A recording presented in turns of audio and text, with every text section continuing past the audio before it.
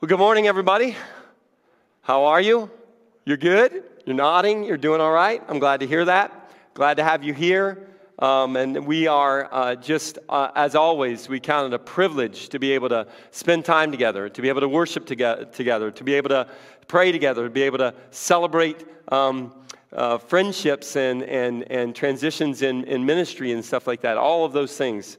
And we certainly value our time in the Word. As if you've been around, you know that we're in the Gospel of John, and we're actually transitioning from John chapter 6 to John chapter 7 today.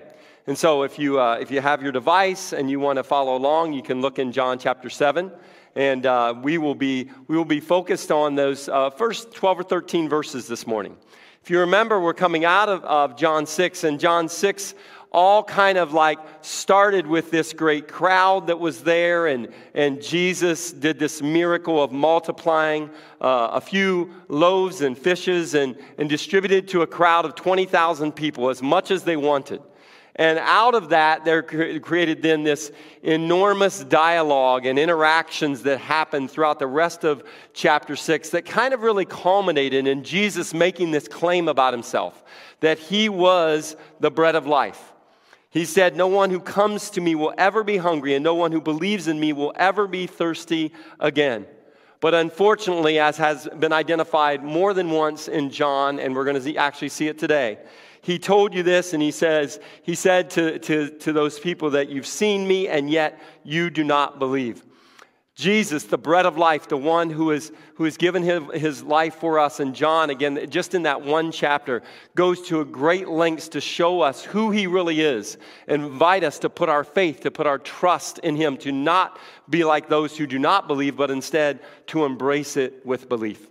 So we flip the chapter from chapter 6 to chapter 7. And we find in the first couple of verses of chapter 7 an interesting thing, kind of dynamic being represented as John was inspired by God to kind of pick up the story right here. It says, "After this, Jesus traveled in Galilee, since he did not want to travel in Judea because the Jews were trying to kill him. The Jewish festival of shelters was near." We're going to learn a little bit more about this next week, but it's important for us to understand the significance of what's happening here. That the festival of booths, the Feast of Tabernacles, the festival of shelters, there's different way in which English translations represent it, is a very important thing in the life of Israel. In fact, it's really the high point. We really hear a little bit more about the Passover in the New Testament, but in Jesus' day, the high point for Israel was something known as the Feast of Tabernacles, or the Festival of Booths or Shelters.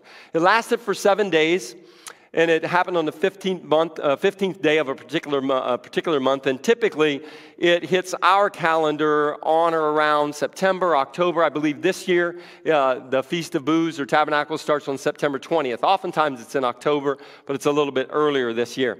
The purpose of this feast was to commemorate like the memory of the wandering of the Israelite population in the wilderness.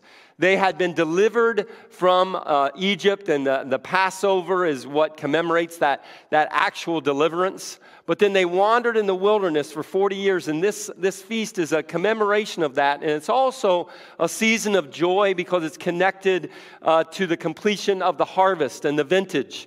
And so it's a joyous, festive time. It's related to the festival of ingatherings. And what would happen is you would have booths that would be constructed everywhere all over Jerusalem.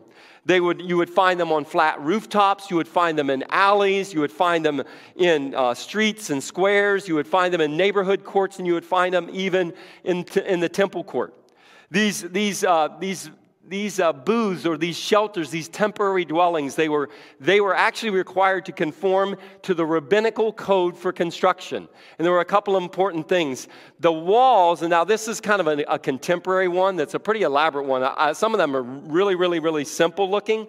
This one's a little bit more elaborate. And as you can see, the walls have to allow light through them because it's a reminder, as you see the light coming through the walls, of their journeying throughout the wilderness.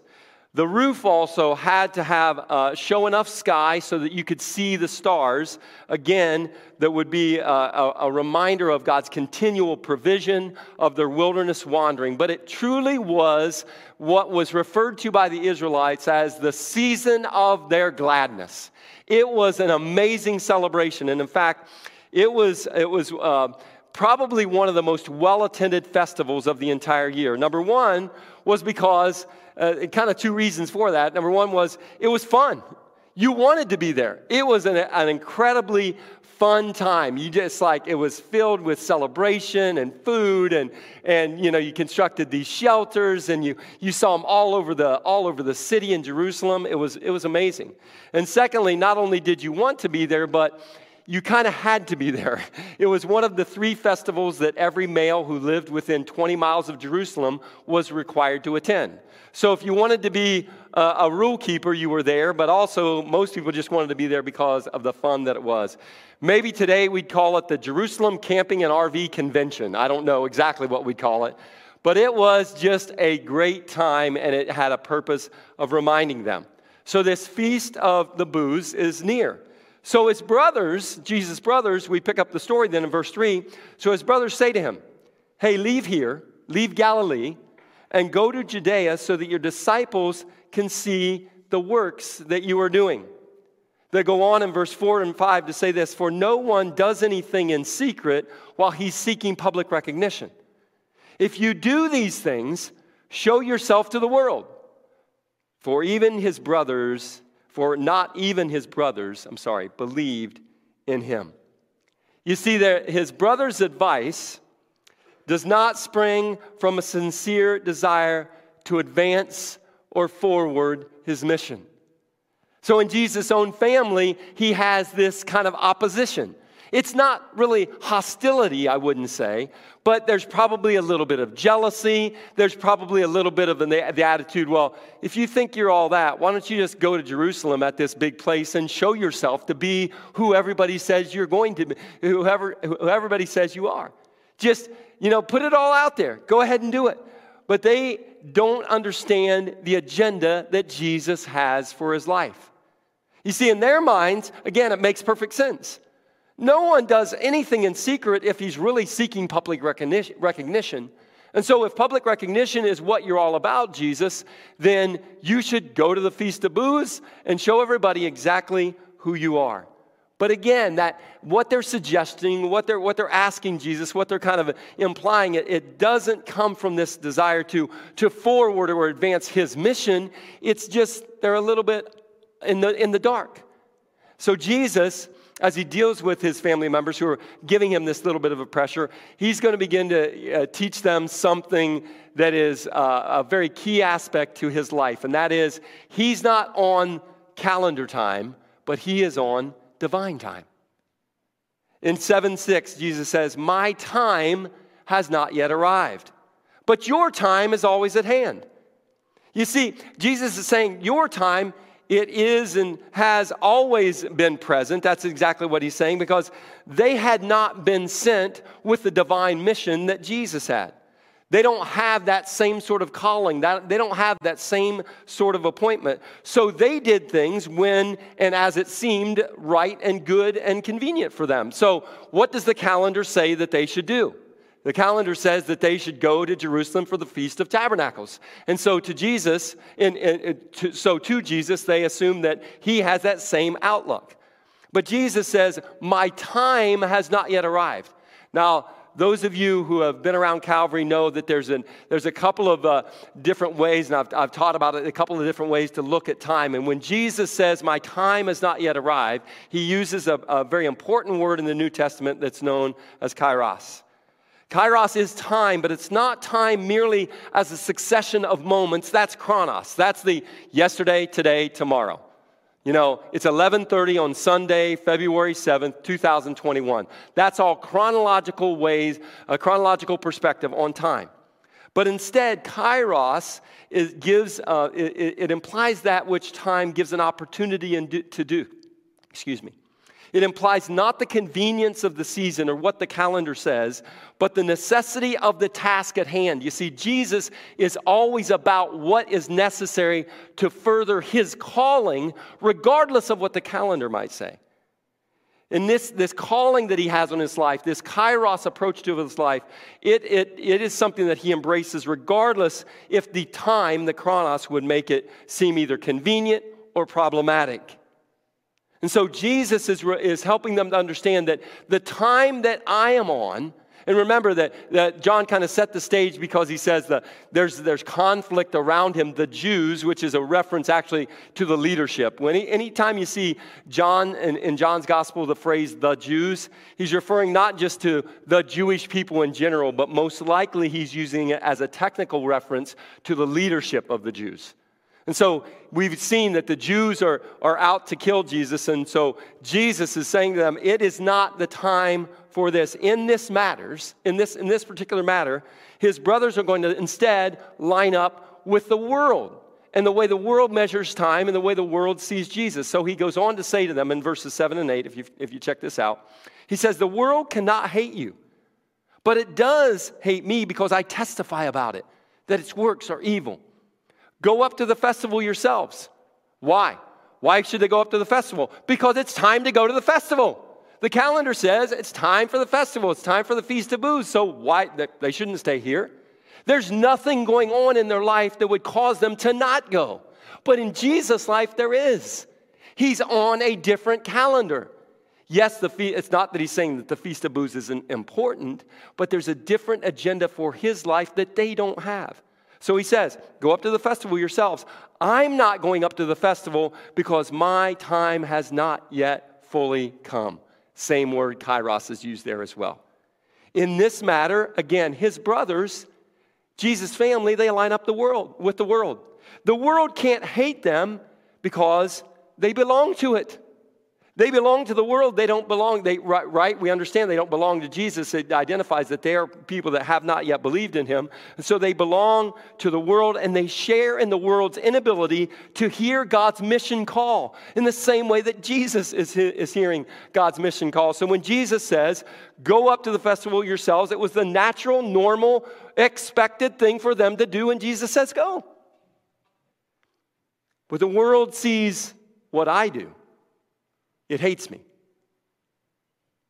The world doesn't share Jesus' love for sinners. The world doesn't share his heartbrokenness for what sin creates in people's lives.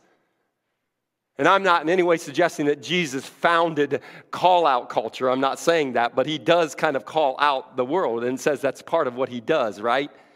He says, the world hates me because I testify about it. I testify about it, that its works are evil, that everything that makes up the system of the world is evil. And guess what? We don't like to hear those things. And so when Jesus came speaking against everything in the system, both in the religious system of Judaism as well as the world at large, when he testifies about the evilness of that, well, no one really likes to hear that. And so what does it mean? It means that they hate him. The world is not prepared for the kind of self-sacrifice that's necessary that we see on the cross of Christ.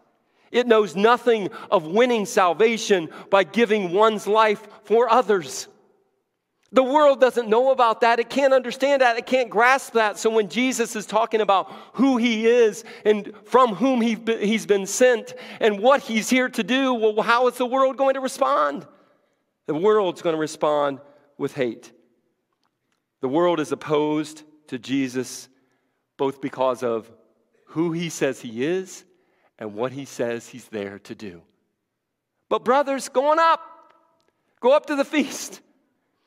So his family that has this misunderstanding, this lack of belief, Jesus uses that as an opportunity to help them to understand the difference between their understanding of time and his understanding of time. Their understanding of opportunity and his understanding of opportunity, because his time had not yet fully come. That word that we translate in the phrase that fully come is the Greek word plēroō. It literally means to cram a net or to level up a hollow. And so figuratively it means to make full, to complete, to fill up to the top, to fill up to the brim. It means to make complete in every particular aspect. And Jesus is saying, at this point, for me to go to Jerusalem in the manner that you're asking me to go, to do the things that you're asking me to do, it is not the time for me to do that. Because understanding that as Jesus goes and eventually as he meets his death, there are a lot of things that need to transpire in the life of Jesus before he does embrace that call of self-sacrifice on the cross. And so Jesus is saying, it's not time.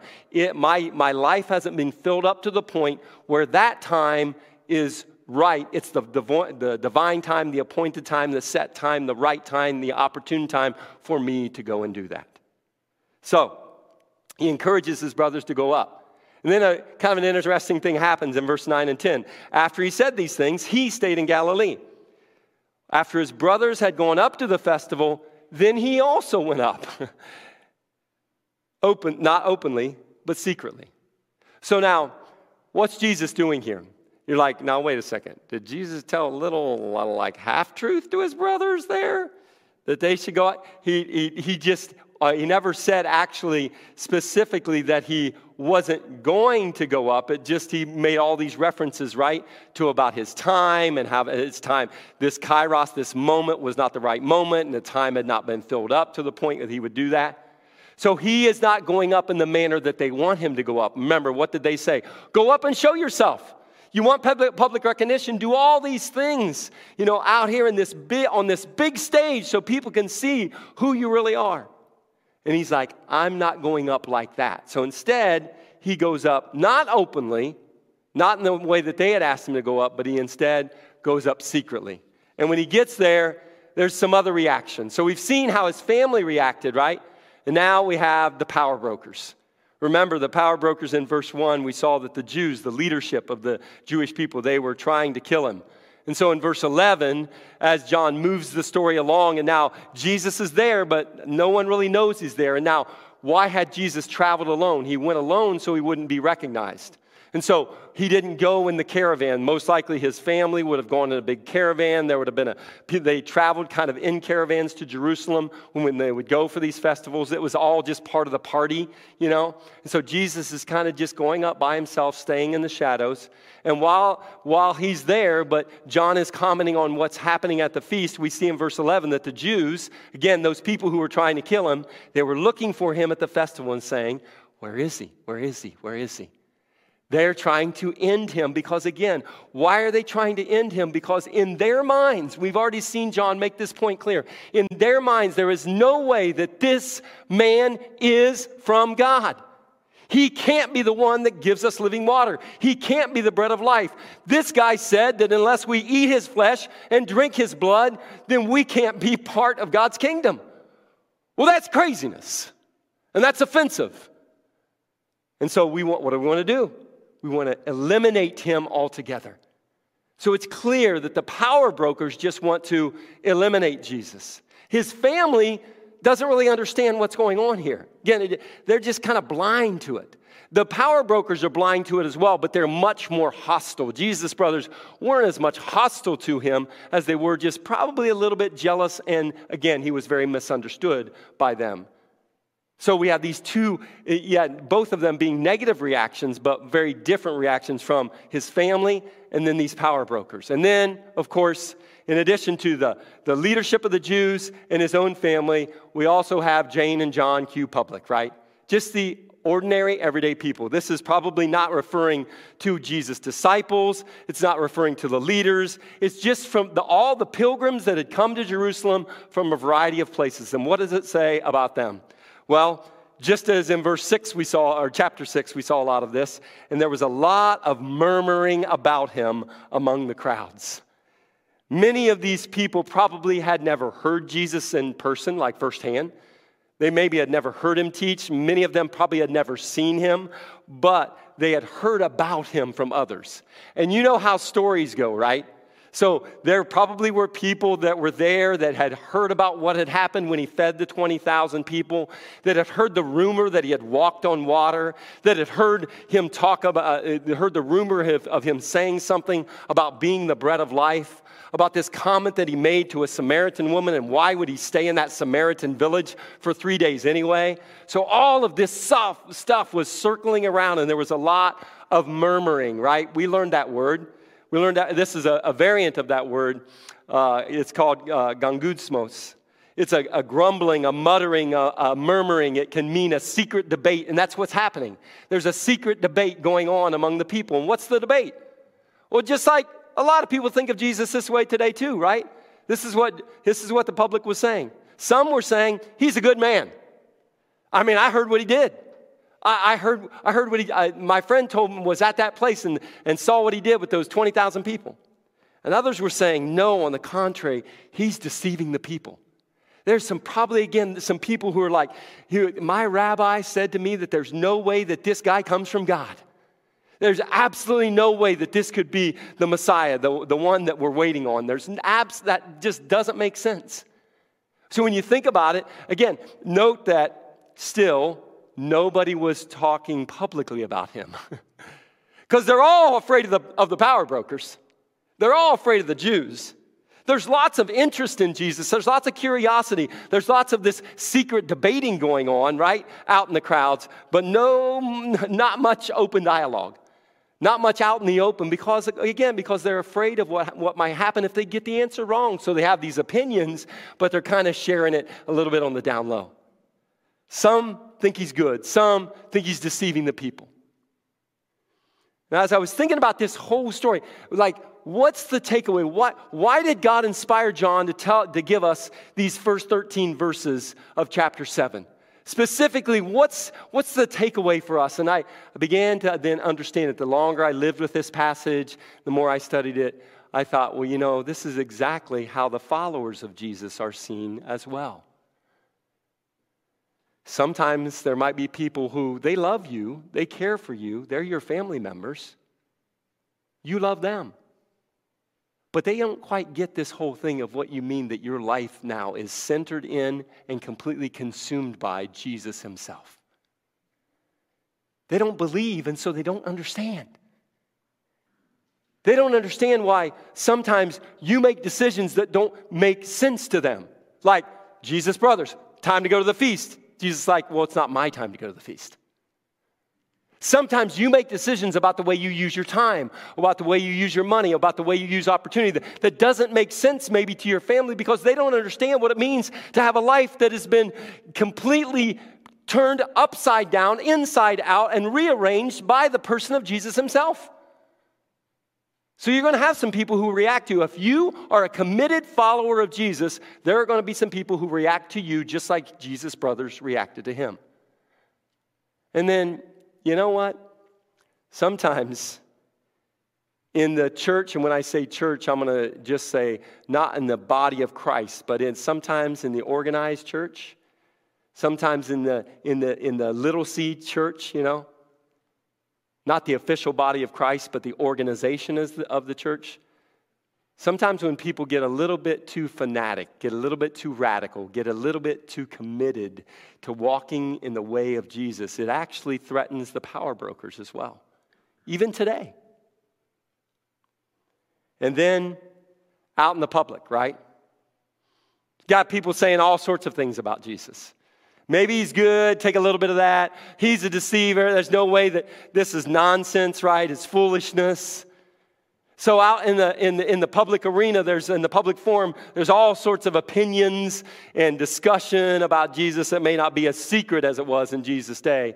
But it kind of caused me to think that we live in this very same reality today that Jesus did.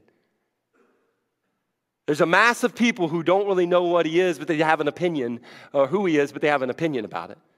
There's some power brokers who are threatened because sometimes a deeply committed follower of Jesus can actually be more of a threat to the system of religion, because the system of religion is all about maintenance. It's all about control. And a life in Jesus is all about freedom to pursue what the Holy Spirit, how the Holy Spirit leads us as we align with the Word, with the Word and will of God, and with the person of Jesus. And then again, even in our own family, there are going to be times when we're misunderstood and it doesn't make sense to people why we're doing a particular thing because it seems like it's foolishness. Just like Jesus, we are on mission. Our lives are not driven by opinion. Our lives are not driven by the calendar. Our lives are not driven by people who sometimes don't have the things of God in mind, in interest, even if they happen to be powerful people in our community or even church. Our lives are on mission that is rooted in the Word and in the will and in the power of God Himself. And that means there are times when we are going to seem like aliens, like crazy people, like weirdos. Because it's not the way the world lives their life. And so, just like they hated Jesus, they'll hate us. Or you can avoid all that and just be like them, and then they won't hate you. Will you receive and embrace and accept and commit to the divine mission that God has for your life? Or will you settle into something else, the path of least resistance? Going along so you can get along. Or living that alternative way. Living against the grain. Living the Jesus way. I pray that each of us individually and that we as a community of faith collectively embrace that road less traveled, that narrow path, that way of the cross, that way of discipleship.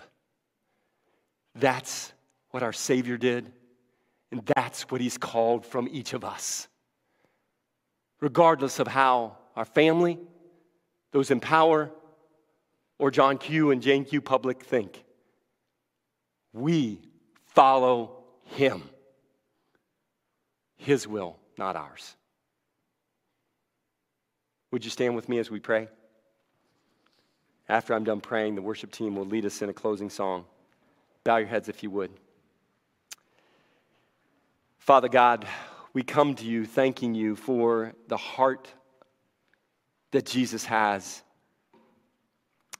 The heart that would not be dissuaded by anyone, whether it was his own family members, whether it was the people who were in charge, that were in power, in those religious leaders in his day, certainly not public opinion. He would not be swayed from his mission. And I pray, God, that in some way, by the power of your Holy Spirit, you would fill us with that same level of resolve to walk after the will of you and you alone. That will not be easy, God. I don't think hate is too strong a word to use, that we will experience sometimes that very thing. But God, we pray. We pray that we would deepen our understanding of who Jesus really is, of his calling on our life, and that we would surrender to that very thing. Not doing that in our own strength, but instead by the power of your Holy Spirit in accordance with what your word declares. We surrender to you. In Jesus' name, amen.